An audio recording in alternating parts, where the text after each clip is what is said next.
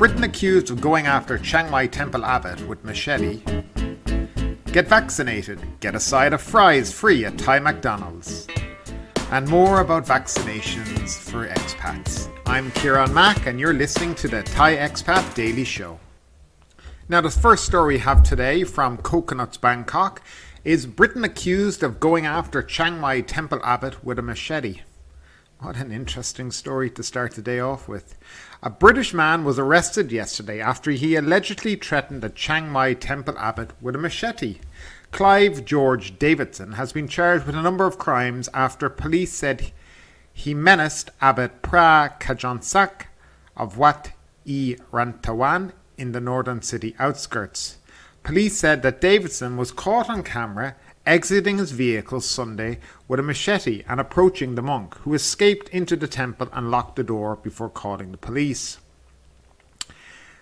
Major Yang Yot of Hangdong District Police said that they did not know the motivation behind the apparent attempted attack, adding that the 50-year-old Briton had not confessed.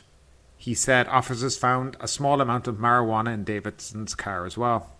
Davidson admitted to being the man in the video, according to a Thairat report, saying that he was just wanting to talk to the abbot. And here now we can have a quick look at him. I guess this is the pointing. And there is him with the machete in his hand. I mean, let's be honest, the evidence is pretty damning. A tip led to a rented house in Hangdong where police said Davidson locked himself inside and began frantically shouting in English. After 4 hours, officers left to seek an arrest warrant. Police said that prior to the alleged incident, he had caused a disturbance at a neighbour's home before heading to the temple. The police said that Davidson's visa had expired. He has been charged with possession and use of an illicit substance, trespassing, criminal mischief, and overstaying his visa. So that's the story today from Coconuts Bangkok. It's very interesting and really very strange because there seems to be no motivation for this other than maybe perhaps he was high as a kite. I don't know.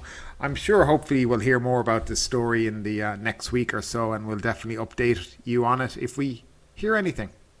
Now another story. Get vaccinated, get a side of fries free at Thai McDonald's. McDonald's and several other restaurant chains are jumping on the Perks for Jabs bandwagon with free food for Thailand's vaccinated.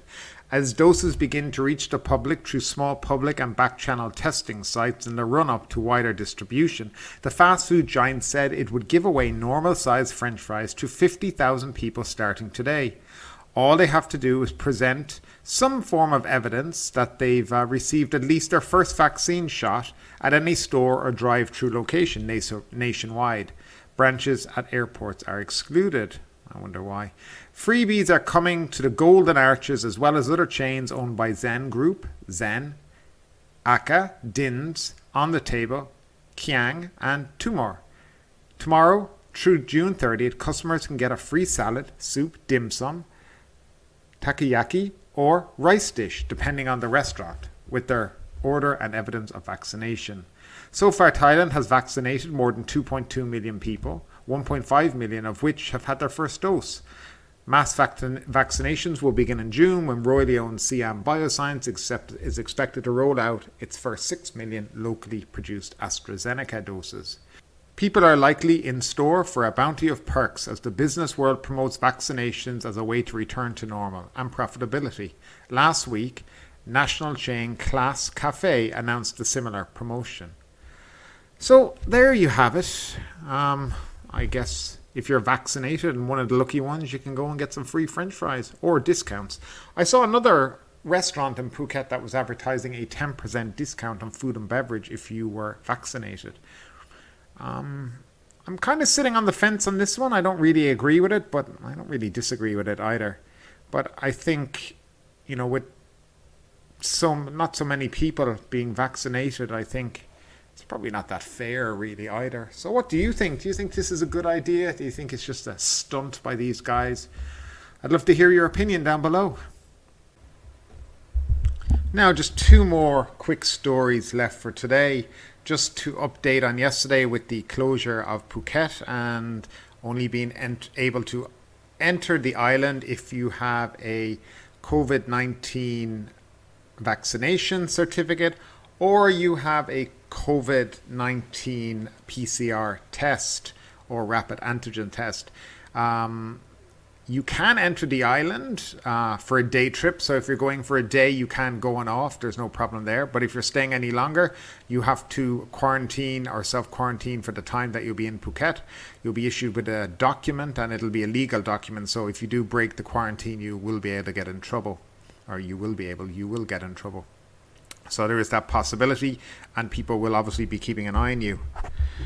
And finally, if you can bring up stories about vaccinations in Thailand, it would, you could go slightly crazy because of the mixed messaging that continues to go on. Now today, the National News Bureau of Thailand, which is a government organization, has briefly announced at the bottom they're in the process of setting up a registration system for foreigners, and it should be ready maybe by August.